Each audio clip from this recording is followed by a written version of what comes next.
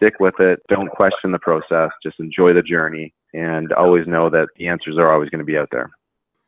Are you a real estate investor looking to sharpen your skills or a newbie looking to become one? You're in the right place. Welcome to Where Should I Invest? Real Estate Investing in Canada with your host, Sarah Larby.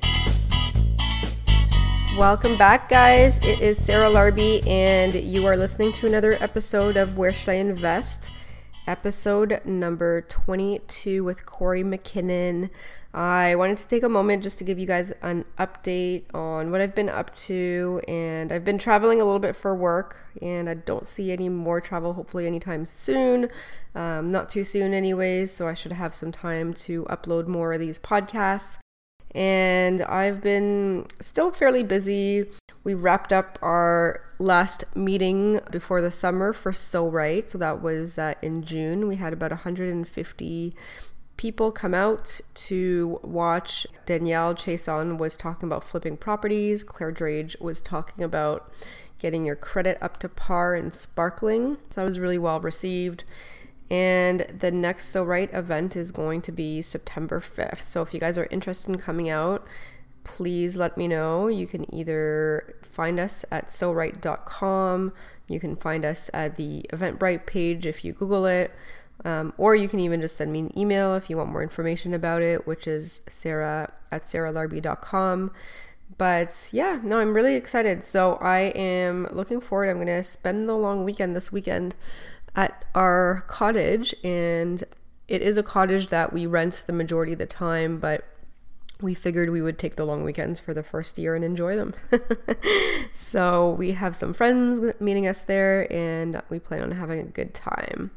And also the flip that I'm working on is about 2 weeks away from being done. So I think all in all, it's probably going to be a 7 to 8 week project once it's all fully completed.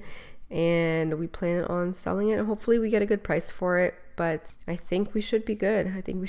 We're looking for the next deal. If you guys have anything in mind or a deal, we're looking for the next one now because it's hard to find them. It definitely is harder and harder to find them. We've got some mailers out there. We are looking on Kijiji, putting out, actually we're going door to door as well. So there are lots of different things that we're doing to try to get those under market deals, and we have to get them at the right price. That is a big thing when you're flipping, is you want to make sure that you're buying the property under market and that your renovations plus the cost of holding, your cost of insurance, all the other additional costs and the cost of selling, that you're going to make money in your pocket that's going to actually be worth doing. So, and then just keep in mind, guys, there's like taxes on top of it too. So just factor in all your numbers when you're looking for a flip, but definitely am actively searching for something. I will say, when you have the deal, the money comes much easier. There's always people with money that are looking for deals, but there's not as many deals at the right price to make it a really great deal. Anyways, that was my rant. As you can tell, I've been really searching every day for something to buy and keep my crew on the go. So that brings us into our discussion actually with the next guest, Kory MacKinnon. And Kory has a lot of experience with finding below market deals, finding deals that are not on MLS. He is very well versed in just many things. My favorite strategy, the BRRRR strategy as well.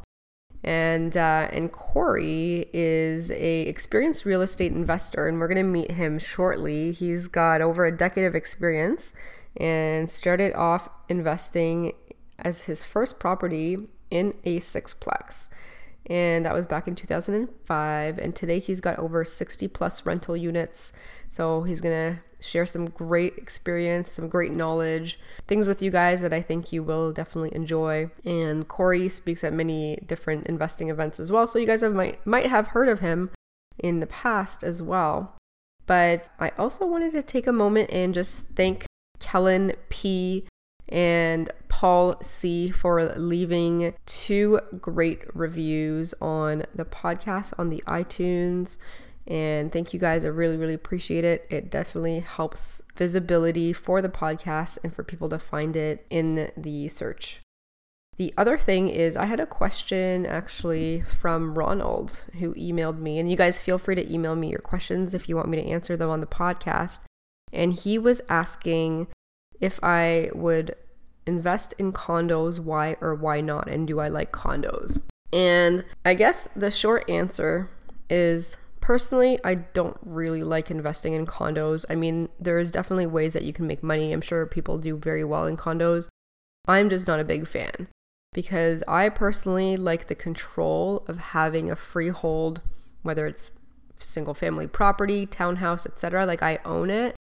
And I think the problem in Ontario is condo boards, as an example. Like if they want to raise those monthly fees tomorrow by 10%, 20%, like whatever it is, there's nothing that tells them that they can't. But in Ontario, as landlords, we can only raise the rent, under 2% every year. This year, it's 1.8% that we can raise it once a year. So imagine holding a condo that you're barely breaking even on, and then all of a sudden your maintenance fees go up because that's what the condo board decided to do, and you can only raise the rent 1.8%. Like how frustrating would that be?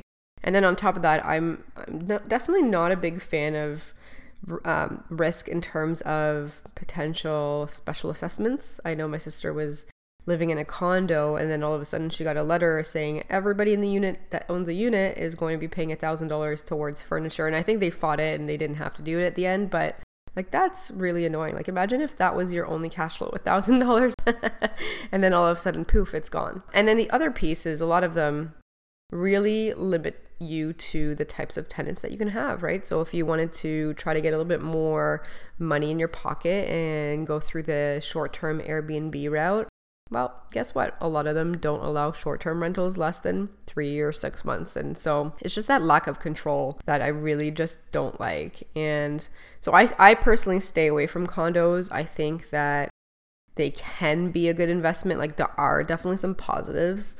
I think really the only one I can think of is probably there's a little bit less maintenance.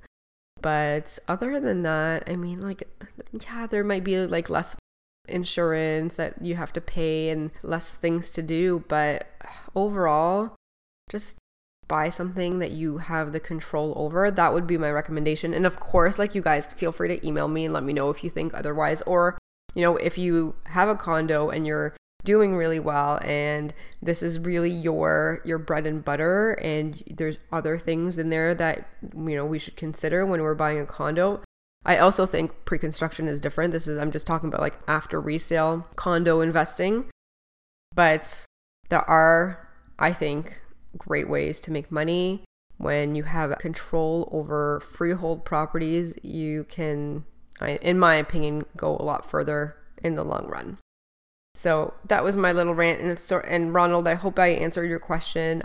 I personally think that even though condos may be a little bit cheaper when you look at the grand scheme of things, maybe in Toronto, I would just say look a little bit further out of the city and find something that you own free and clear, that don't have any fees or things that you may not have full control over. So anyways, thank you guys. I really appreciate the questions. And if anybody like Ronald has a question and you would like me to talk through it on the podcast, then please email me. And you can also check out my website, which is sarahlarby.com. So anyways, without further ado, let's speak with our next guest, Kory MacKinnon, and let's bring him on.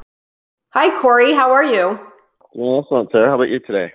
Very good. Welcome to Where Should I Invest? I'm really excited to have you on the podcast today and learn lots about you.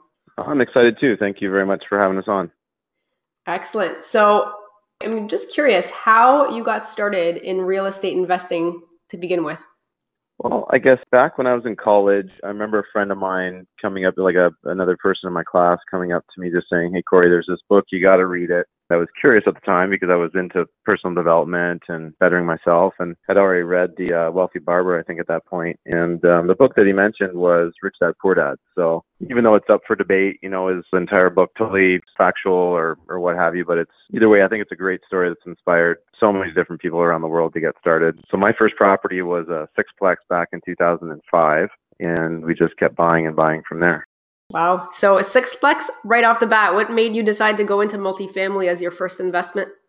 I guess I just saw the numbers, right? I mean, when you run the numbers of a multifamily building or a small apartment building or even a large apartment building, I mean, the numbers are just so attractive. I'm sort of a mathematician and I've always been very strong at math. So when you start looking at the mortgage pay down, when the numbers are bigger and how the rents will support the carrying costs, even if you have sometimes one or two units empty, or at least you're not that much out of pocket if you do have to do a quick reno and turn a unit over in a month or something like that. So, versus single family, I've just always migrated towards more multifamily. And I like that you can push the value up of the property. If you buy it undervalued, under rented, the bank definitely looks at a multifamily property more like a business. And when you improve the business, the profitability of it, the cash flows and the income, it's worth more to the marketplace. Single family homes are great too. We also have single family homes. I find that they're based more on comparables and those sorts of things when you go to refinance them. Yeah, absolutely. So did you know anybody beforehand that was an investor that kind of helped you along the way, or was it the books?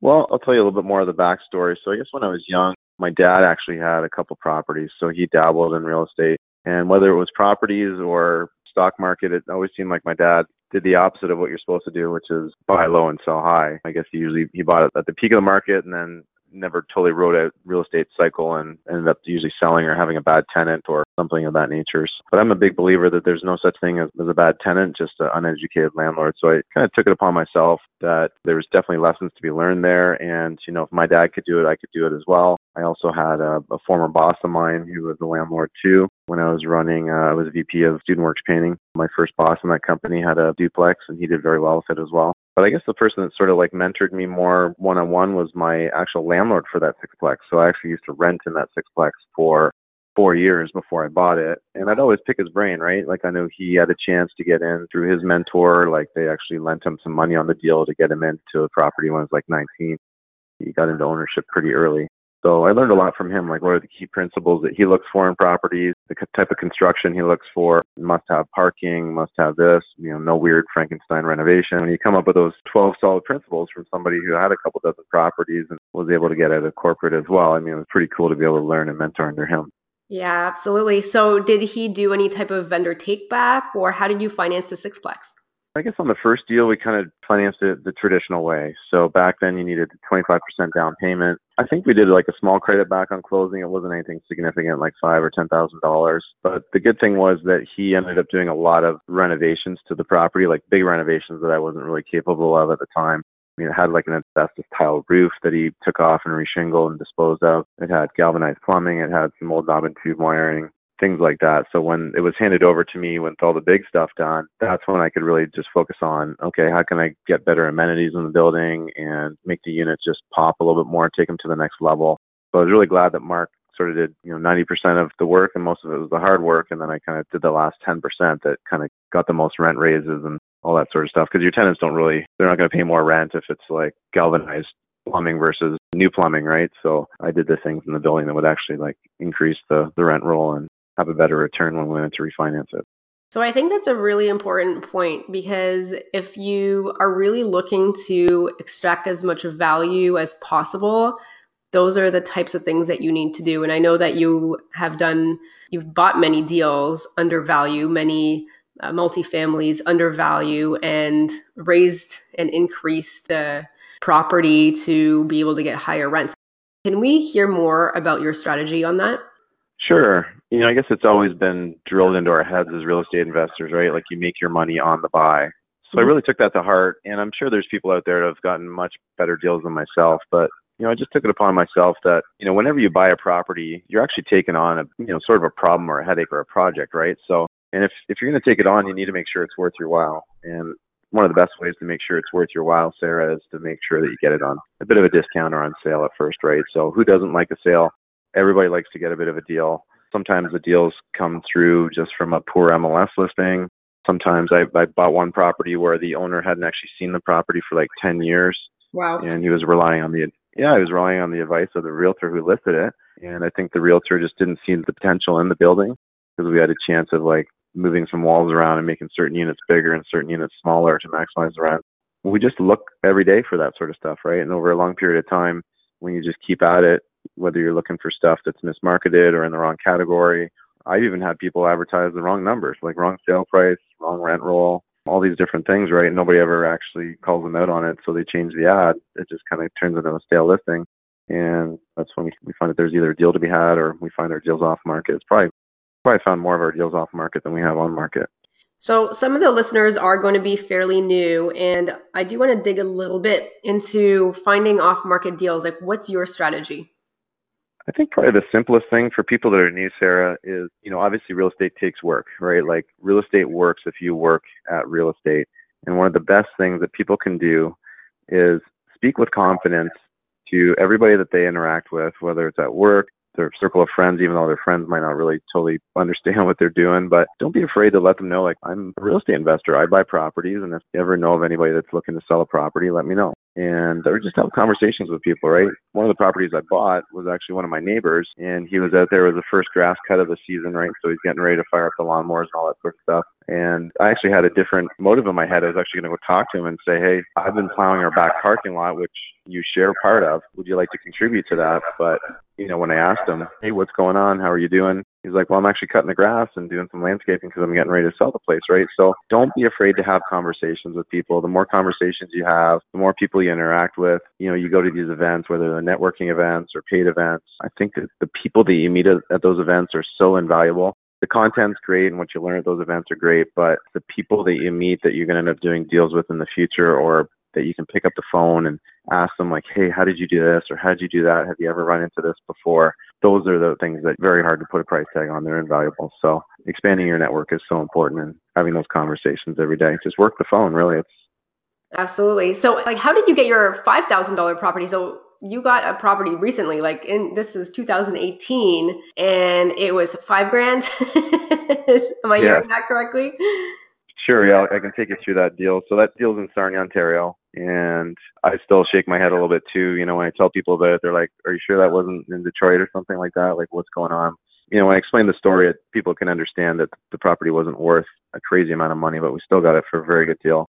So we were just flyering houses, like driving around town, me and my staff, and teaching them how to look for abandoned, boarded up properties, properties that obviously have problems, they have issues, letters in the door or letters in the window or whatever, right? Citations from the city. So they found this one property in a rougher part of town. It was all boarded up, and we left the flyer, and, the fellow called me about a month and a half later. And it's funny, he was actually staying at the Holiday Inn because his property caught on fire. Wow. So he was been waiting for like the last 3 months to get a settlement through his insurance company.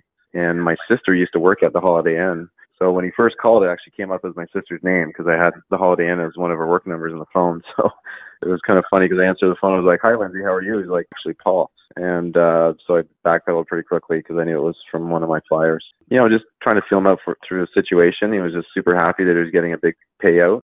And the property, even if it was fully renovated and brought back up by the insurance company to fully rebuild, it wouldn't be worth as much as the check he was getting for his buyout. He even looked at demolishing and leveling the house, which probably would have cost him $20,000. But by the time he did that, what's a lot worth in that part of town? It's a rougher part of town.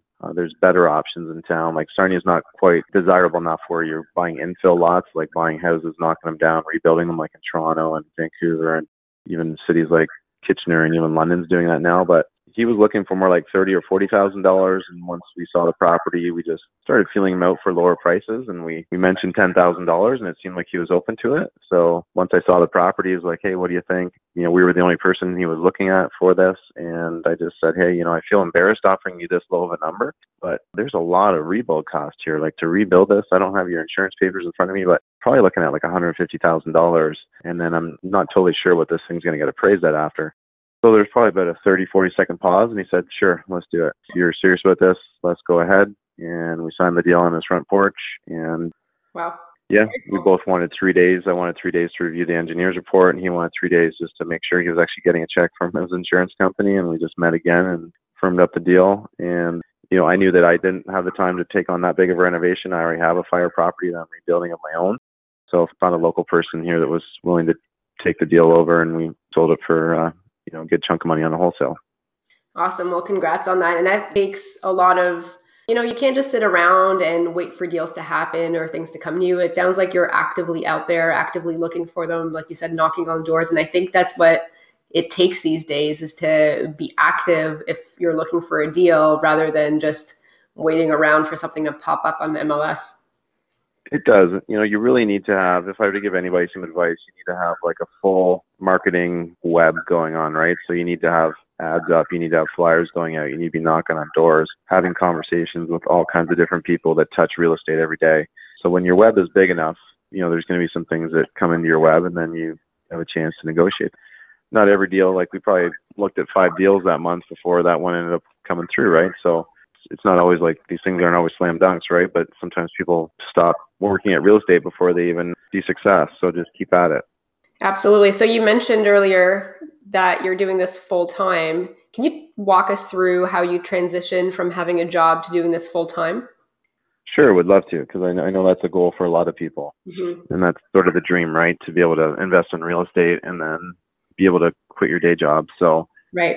The only concern I usually find is that people want to do that too quickly. They're like, I want to quit my job and replace all my income in like a year. So I would just advise people to have some patience. But, I had a corporate job, much like yourself, Sarah. And, it was one of those things where I was working in somebody else's business, and it was great. I love the culture. I love working with the people. I used to work with people under 25 to help them run their first franchise business in the summer months. And it just wasn't my business. It wasn't my dream. I actually had a chance to buy in for a small ownership share, maybe about 10 or 15% of the company. And I just felt like at the time, the evaluation of the company was primo evaluation. So I just said, you know what, instead of investing $200,000 in the business for that, I'm just going to keep buying real estate, and that'll be my escape plan someday. Mm-hmm. And, as you go further on in life, which I'm sure you'll find, once you get married, your time to devote to your business venture kind of decreases. And then you start having kids, it decreases again. And then you need to find a way to still be, 10% more productive when you have 20 or 25% less time. And it just got to a point where it was just sort of like being squished at both ends. And I just said, we had a conversation or a good sit down heart to heart with my wife. And I just said, look, I'm not sure if I can keep doing it. I've been doing this for 17 years. I love the company. I love the culture, and I love working with the people there, but it's getting to be too much.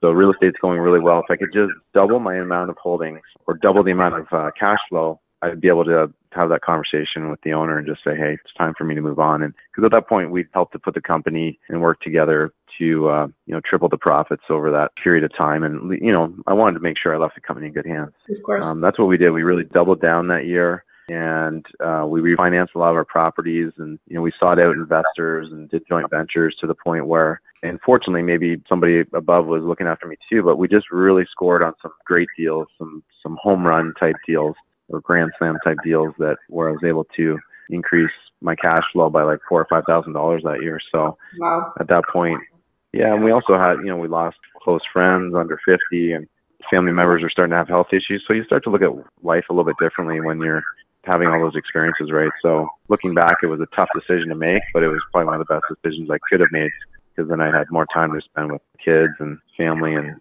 pursuing my passions in life. Absolutely. It's not always about the real estate. It's about what it can allow you to do and the time that it allows you to get back and that freedom. Big time. So when you transitioned full time and you had a few properties reappraised, refinanced, and you found more properties, how did you finance them moving forward with no job? Great question.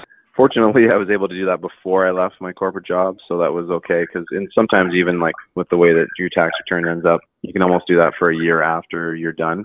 Okay. They're still looking at your last year's tax return. But I guess at that point, the properties were a profitable venture as well, right? So when you look at the cash flow they were spitting out and the net income they were producing, they were also willing to look at me like, well, this isn't a passive business venture for you anymore, Kory. This is definitely active. So, we can't count all your expenses and all the income, but, definitely Revenue Canada, or when we're looking at financing, we're going to let the underwriters know that this is a full-time venture for you. So still able to qualify, but, qualifying as you're getting over a dozen properties, we're approaching 24 properties right now.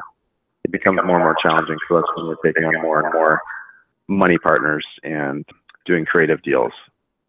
Okay.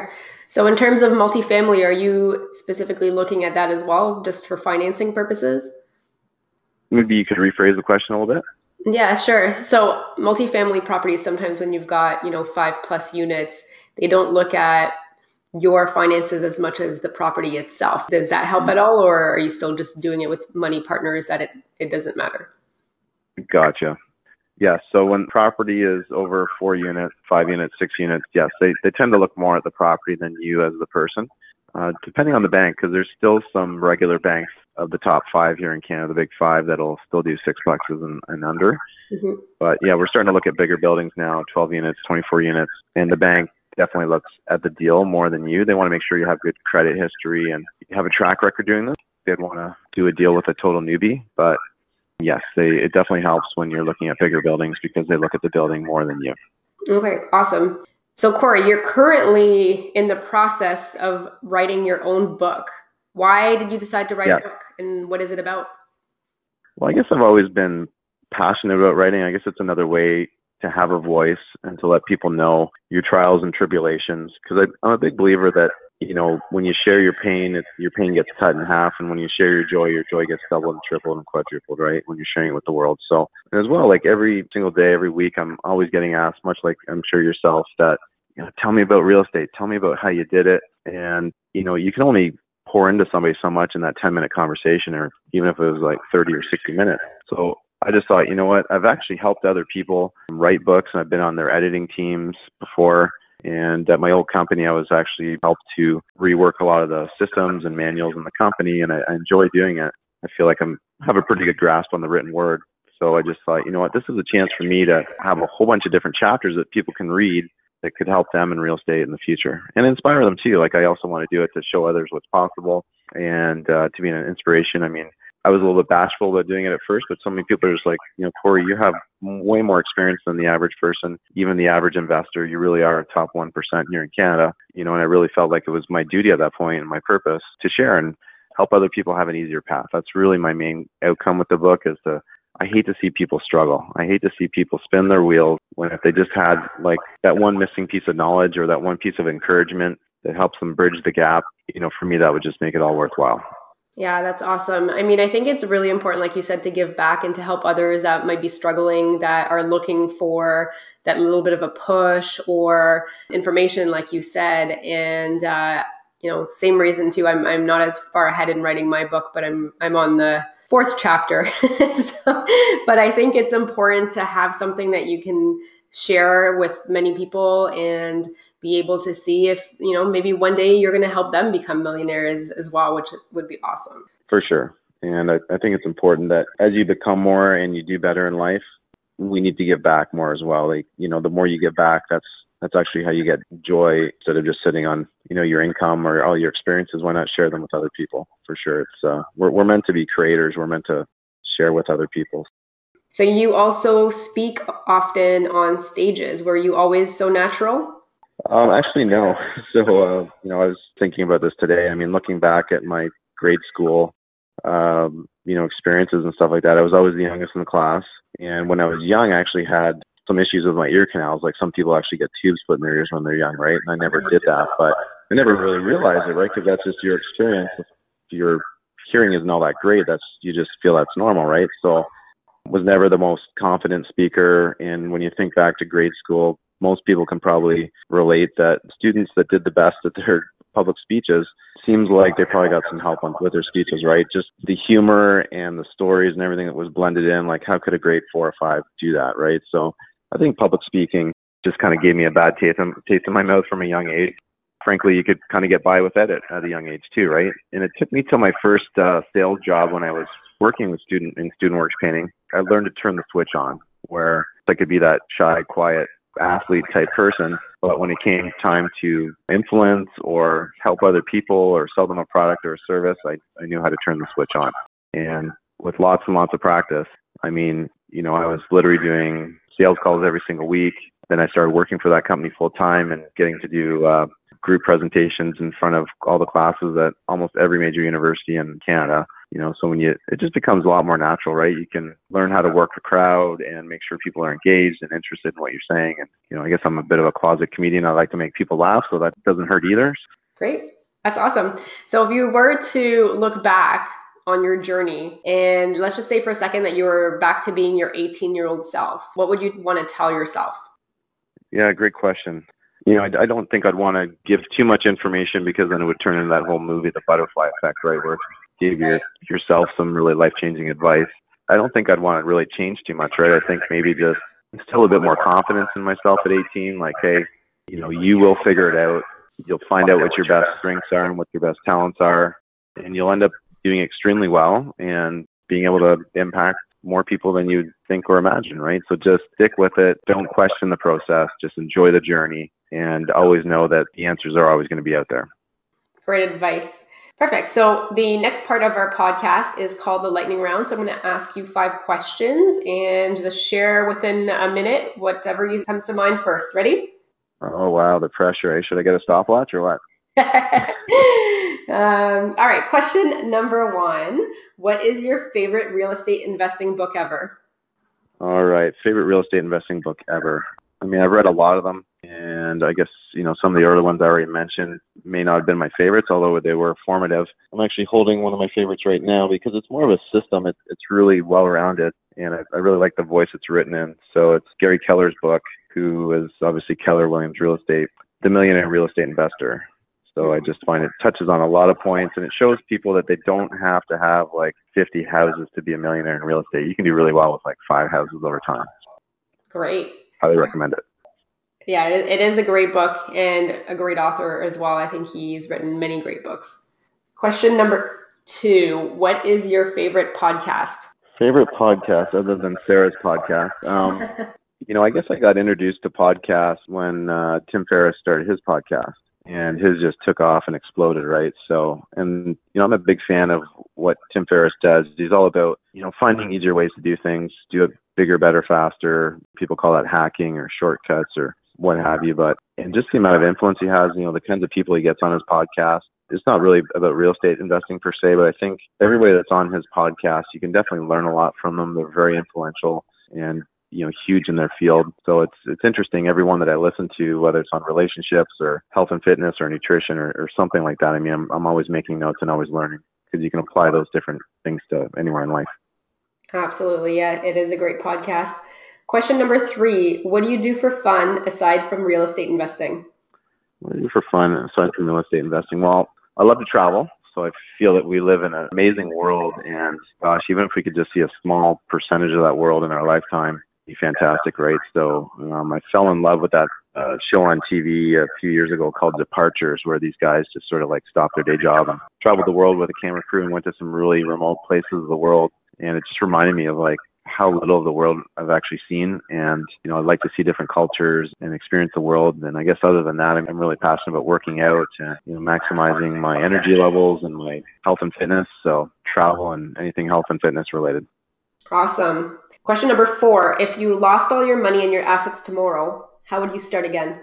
I guess a lot of people look at that as a negative question, but I actually look at that as that might not be a bad thing, right? It would actually teach you how to get started with less and be more resourceful. So I guess in that situation, if we lose it all and have to start again, I'd still use my strategies for hunting down great deals. I wouldn't change that. I guess I would stop using my own money and jump right into money partners and joint venture deals, all that sort of stuff, right? You're way better off to have 50% of something than 100% of nothing. So there's no shame in owning smaller percentages of properties with other people and getting your equity and wealth that way.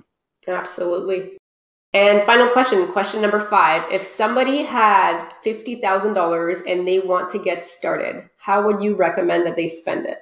Great question, because I was actually thinking about, the quickest way to earn $1 million in real estate with not much more than $50,000 either. So I've been thinking a lot about that here this week. And I guess if you have $50,000 and you want to maximize that, you need to be as creative as possible. So first of all, finding undervalued deals, even if it's only undervalued by 5%, that's still 5% that you didn't have to pay down or wait for appreciation to gain that equity piece of it, right? I'd encourage the owners to see if they would, hold some sort of a vendor take back on the property. And definitely not the first question that you want to ask the owners, but it should be a part of every one of your offers to make sure that you can really just maximize your return. Mm-hmm. And I'd encourage them to do it on multifamily because it's just a chance for them to push the value of the property up higher. So even if they had to buy it traditionally at 20% down, they're still buying a $250,000 property, which can get you a triplex, duplex, and still in a lot of cities in Ontario. Perfect. Great. So that was our lightning round. And so, Kory, where can listeners find you if they wanted to reach out and know more about you? Yeah, if people want to stay in touch, I hang out a little bit on social media. So I'm on Facebook, I'm on Instagram, not much of a Snapchatter or on Twitter very much. My website's also being developed right now. So if they go to KoryMacKinnon.com, KoryMackinnon, they can definitely stay in touch with me there as well. Perfect. And any final words of advice or anything else that you want to let the listeners know? I just wanted to let people know that, sometimes you can be intimidated by investing in real estate. I mean, these are big numbers and probably some of the biggest investments that you'll ever make in life. But, make sure that you surround yourself with good people, whether it's your power team or your mentors or people who have done it before. And if you just need that little bit of encouragement or that little bit of nudge, then that will definitely be there for you. But, don't wait to get started. There's deals to be found in every market, whether it's an up market or a down market. Right now, I find that the market's getting pretty heated up, right? But there's still deals to be found. So just keep at it, keep working. Don't take your foot off the gas pedal because that's usually the death of most investors. That, you got to keep your foot on the pedal and keep your momentum up. And it's all about progress. So just keep making progress in all those different areas of being a real estate investor and you'll definitely see success. Awesome. So on that note, Kory, thank you so much for being on Where Should I Invest? I really appreciate it. No problem, Sarah. I appreciate you having me on here and looking forward to staying in touch over time. And congratulations on all the success that you've had here the past couple of years. Thanks very much, Kory. Take care. Thanks so much for listening to Where Should I Invest with your host, Sarah Larby. Make sure to listen in next time. We'll catch you on the next episode of Where Should I Invest?